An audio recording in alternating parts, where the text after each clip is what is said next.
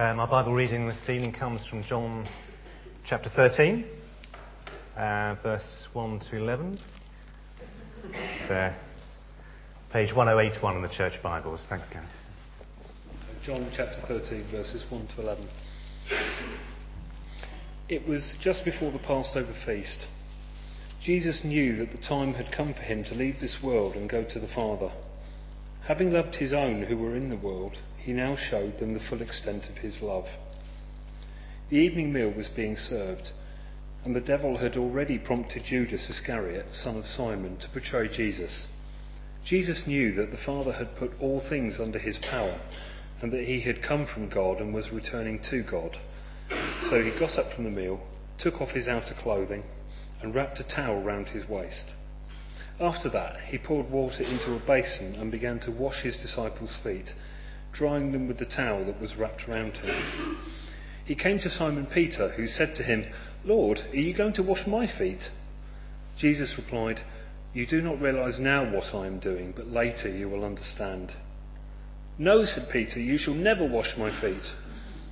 Jesus answered, "Unless I wash you, you have no part with me." "Then, Lord," Simon Peter replied, "not just my feet, but my hands and my head as well." Jesus answered, "A person who has had a bath needs only to wash his feet. His whole body is clean. And you are clean, though not every one of you." For he knew who was going to betray him, and that was why he said not everyone was clean. Amen. Comedy filmmakers over the years have had a field day with situations in which social customs or taboos are broken. One of the early ones you maybe remember was Tarzan, of course, the man from the jungle who came into the big city and had many surprises along the way. I guess a more modern day version of that was Crocodile Dundee a few years back. And then maybe a slightly different way, we had Pretty Woman, if you saw that one. A woman from a lower class, a prostitute coming into high society and breaking all the taboos along the way. Of course, you yourselves may have made a few social faux pas at different times. We're all guilty of it. Even the First Lady of the US did that last year. And you recall the visit to the UK when they came over and met the Queen, and probably hadn't been told exactly what the royal protocol was, but as we see from a picture coming up, Mrs. Obama made the mistake of putting her arm around the Queen, which she just never do. I think she got away with it, though. Well, in our passage this evening, we see Jesus here break with the social customs of his day and leave the disciples quite astonished, quite bewildered as they try and understand what is going on here. What is the significance of what he is doing? And just to understand just how radical this act was of foot washing, it may help to give a little background information to the social customs of that time, because what would be the normal thing is you would go to somebody's house, you'd be invited, and whereas in this country first thing we may do would be to take off their coats and jackets for them and hang them up. In that culture, in that place, at that time, it would be to get their slaves to wash their feet. After all, the roads would have been pretty dusty, no tarmac in those days, probably would have worn sandals, and so that was the first thing that would have been done. And it was only, of course, those of a certain social status who would have performed this very humble task. So the situation that the disciples find themselves in here in John appears they were in somebody's home, and so there wasn't a slave to do this for them. They're probably all reclined in maybe similar to the picture we have here, facing inwards to a table in the middle, probably with their feet outwards. And so it would have been the natural thing to have gone round and washed the feet. But there's no slave to do it. None of them is willing to wash the feet of another. None of them will sort of lower themselves to do that. And so it's Jesus who gets up, takes off his outer garment, it says, wraps a towel around his waist, and proceeds to wash and dry the disciples' feet. To make a modern day comparison, it would be something like seeing David Cameron at Marylebone Station asking you to sit in a nice comfortable chair while he polishes your shoes for you. Well, the disciples are all pretty embarrassed at this, but of course it's Peter, as usual, who's the one who says what he's thinking, which we'll come on to in a minute. But the big question is, why did Jesus do this? Was it just to encourage his disciples to be more servant-hearted, to be more humble? Well, actually, it was far more meaningful than that, because the key point from this episode is that the foot washing was a symbolic act that pointed to Jesus' greatest act of love, and that, of course, was the cross, the sacrifice that he made on the cross. And it was like acting out a parable in many ways, the same way that we might sometimes use drama to illustrate a point in church. Jesus was using this act to demonstrate what he was about to do. But I'd like to, you may not be convinced by that yet, so I'd just like to look at the passage and see where we can see that it's pointing to the cross. Well, why do we think that this act of foot washing is more significant than just the plain making clean of somebody's smelly feet? Well, the first point is that verse 1, it says Jesus knew that the time had come for him to leave this world and go to the Father. Jesus knew that the time had come. And when we read John's Gospel, we see throughout this expression that keeps recurring: the time has come. The time, or more literally, his hour. If you remember last term, we did a series of the beginning chapters of John, and we looked at the turning of water into wine at the wedding in Cana. And there Jesus was asked by his mother to do this, to help out with the problem they had. And Jesus said to his mother, if you remember, my time has not come. My time has not come. And yet he went on to ask the servants to fill if you remember, the purification jars, the big jars of water, and still performed a miracle or a sign of what he was to do later, and purify people through his act on the cross. Later on in chapter 7 of John, Jesus tells people how he was sent by the Father, and we're told that the Jews tried to seize him and kill him. But it says there, no one laid a hand on him.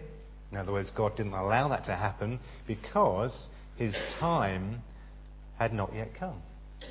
Everything is pointing towards his time, his hour. And if you look at the previous chapter, chapter 12, here we're coming now to the climax of his ministry. And there, if you look over the page at verse 23, it says, Jesus replied, the hour has come for the Son of Man to be glorified. And in this chapter 13 here, John spells out what that will mean at the beginning here when he says Jesus knew that the time had come for him to leave this world and go to the Father. It was the Father who sent the Son who had willingly gone. And so later in the Garden of Gethsemane, Jesus says that in that heart-wrenching passage, he says, now my heart is troubled, and what shall I say? Father, save me from this hour? No. It was for this very reason I came to this hour. The hour is that of his death, the climax of his mission. And in the episode we're looking at this evening, he's preparing his disciples for that very moment.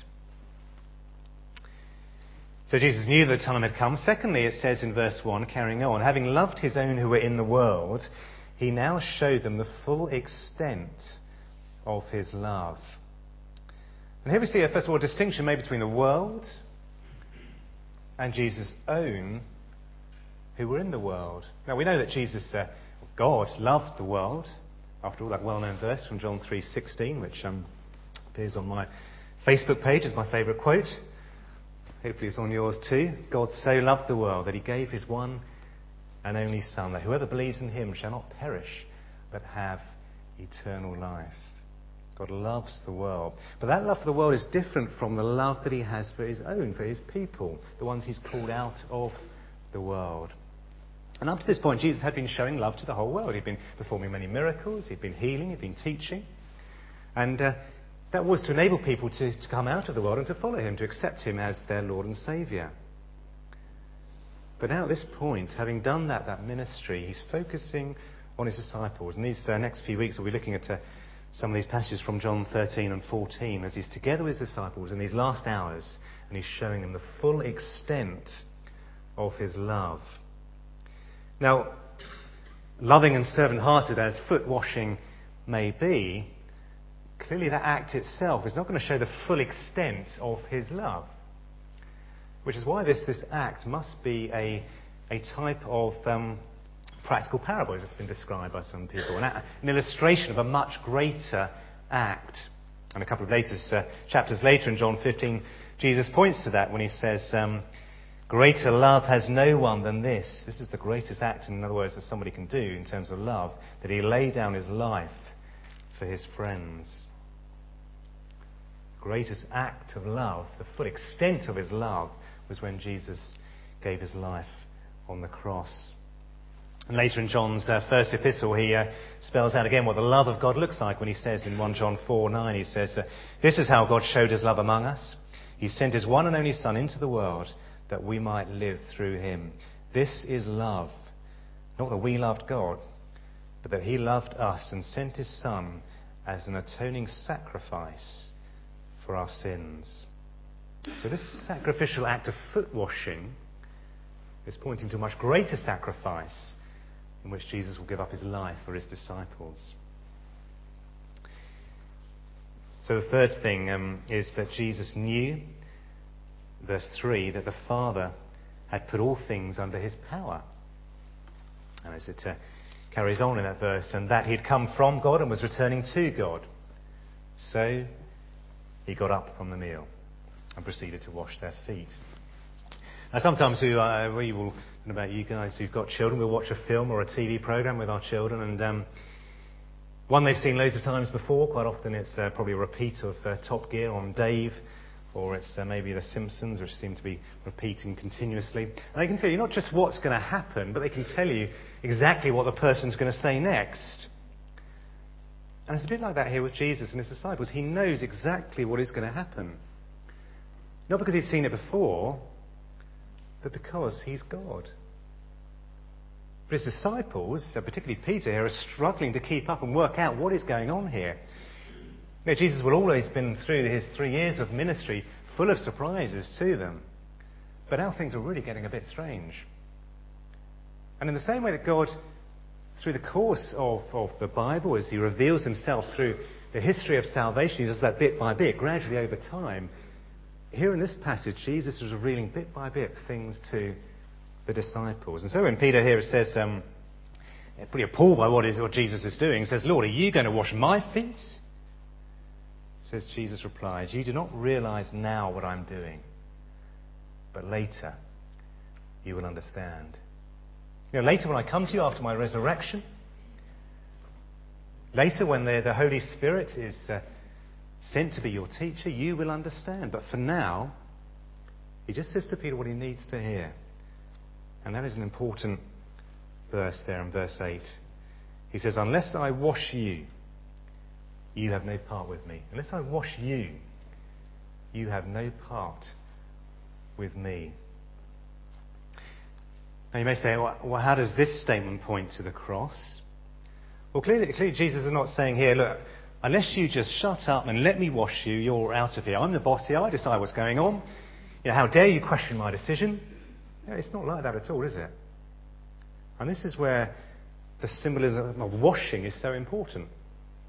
And where we need to have an understanding of what the Bible says about washing, being made clean, how that's used elsewhere in the Bible. I'd just like to turn back to, if you would come with me, to a book which I'm sure you read frequently. That's Leviticus. Nice, easy read. But actually very good and useful book too, read, seriously. Leviticus chapter 16, page 119 of the Church Bibles. And here we have a description of how Aaron goes in. This is the Day of Atonement, instructions about the Day of Atonement when the sins of Israel are dealt with. And describes how Aaron goes in to make atonement in the most holy place of the tabernacle, how he sprinkles blood on the atonement cover. He places his hands on the scapegoat. And then he says, look at verse 24 here. It says, he shall bathe himself with water in a holy place and put on his regular garments. And in verse 26, the man who releases the goat as a scapegoat must wash his clothes and bathe himself with water. Or verse 28, the man who burns the bull and the goat must wash his clothes and bathe himself with water.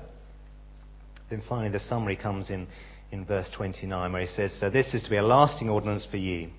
On the 10th day of the 7th month, you must deny yourselves and not do any work, whether native born or an alien living among you. Because on this day, atonement will be made for you to cleanse you. Then, before the Lord, you'll be clean from all your sins. Now, this passage demonstrates just how serious sin is, how it needs to be dealt with, how we need to be cleansed from it. We can't just ignore it. But as we go into the New Testament, there are many more examples of the symbolic washing clean of sins, not least in the practice of baptism, of course, which we do here as a church. Now, the thing is that these are all symbolic of the act itself that made it possible for us to be cleansed from our sin. Of course, that was the death of Jesus on the cross. The Old Testament sacrifices all pointed towards that perfect sacrifice of Jesus, the Lamb of God, that will be where his blood will be shed for us. So if this act of foot washing then, going back to John, is pointing to the cross, and hopefully these verses here have convinced you that that is the case. This is more than just a washing of feet.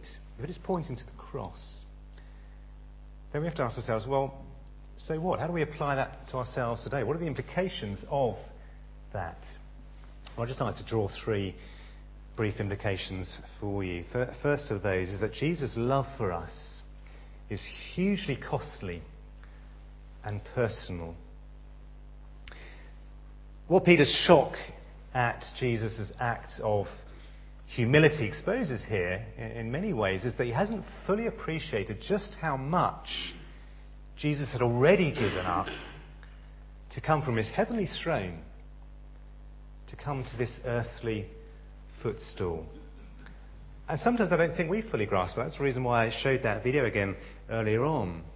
How the creator of the whole universe should choose, as it said there, to intersect with us, to enter our time, our space, and out of all the billions of stars that he's created, to come to the one in which he placed us, to take the form of man. Now that is an incredible act of humility. And once we grasp the full significance of that, then we will be truly humbled by his grace. He didn't need to wash their feet, but nor did he need to come into our world, nor did he need to die at the hands of those who he had made, the hands of those who rejected him. It is a huge cost that he was prepared to pay, and it's hugely personal as well. This is a very intimate moment we're seeing here. We're witnessing between Jesus and his disciples. He's prepared to wash each one of his disciples' feet. Even Judas, knowing fully well that Judas was about to betray him. There's a sense of belonging conveyed here in this passage. He describes his disciples as his own. These are those who are special to him. And he recognises almost a different level of love. He's in the same way that I love each one of you here this evening, as those who are part of the church family, those I'm called to pastor. But again, it's a different love from the love I would have for my wife and my children. And this love Jesus is showing his disciples is a very personal, a deep love. And it's the same love that he has for each one of us, if we are his. His death was sufficient for all mankind, but there is a need for each one of us to respond personally to that act of love. For us to claim that for ourselves and to have that personal relationship with him. Jesus said to Peter, he said, unless I wash you, singular, Peter, unless I wash you, you have no part with me. And the same would apply to each of his disciples. The same would apply to each of us here this evening. Unless we're prepared to be washed by Jesus, we have no part with him. And of course, one of the disciples, sadly, Judas, did not trust in the forgiveness that Jesus could give him and went out and betrayed him. Each one of us is responsible for our own acts. But it means that the relationship that we can have with Jesus is uniquely personal. Well, that brings me on to the next point, which is that we cannot serve Jesus until we first allow him to serve us. As is often the case with Peter, I have a lot of sympathy with him. He's always the one who expresses what the others are thinking. They probably don't have the courage to say so. He's the one who'd be sitting in the classroom and listening to the teacher, and everybody's sitting there thinking, what is this guy going on about? But he'll be the one who puts his hand up and says, sorry, sir, but you completely lost me what are you doing? What is this all about? And it's easy for us to sit here knowing what we do about Jesus' death, by his resurrection, and to look down on Peter. But there's still something of Peter's attitude in each one of us, I think. If you look at what is wrong with Peter's attitude, what is it exactly? Because you could say, well, he recognised the lordship of Jesus. This was his master. He didn't want to see his master washing his feet. That was beneath his master. He shouldn't be doing that. Lord, are you going to wash my feet? No, you shall never wash my feet. It's a bit like the incident when Jesus tells his disciples how he must suffer and die. And Peter says to him, never, Lord. You're the Messiah. You're not going to die. In one sense, it displays a reverence for him, which is great, is very proper, a desire to protect him. He's a bit like a faithful bodyguard to his master, a bit like Clint Eastwood in the film In the Line of Fire, or Kevin Costner in The Bodyguard, devoted to their bosses, prepared to jump in the way and take the bullet if necessary. But the problem with this attitude, where it falls short, is it displays an ignorance of Peter's own need for Jesus. As though he has actually in some ways more to offer Jesus than Jesus has to offer him. Without him, maybe Jesus is going to be in danger. He's going to be, he's not going to be able to remain safe. But Jesus' response is firm. He shows Peter just how much his need is. Unless I wash you, you have no part with me. And unless we confess our sins, unless we acknowledge our need for Jesus, we can have no part with him. And that is what holds so many people back from becoming Christians. They don't see their need for Jesus. They don't see their need for forgiveness. And that is why we need to pray for their eyes to be opened. If that's you this evening, I do pray that Jesus would open your eyes to see your need for him.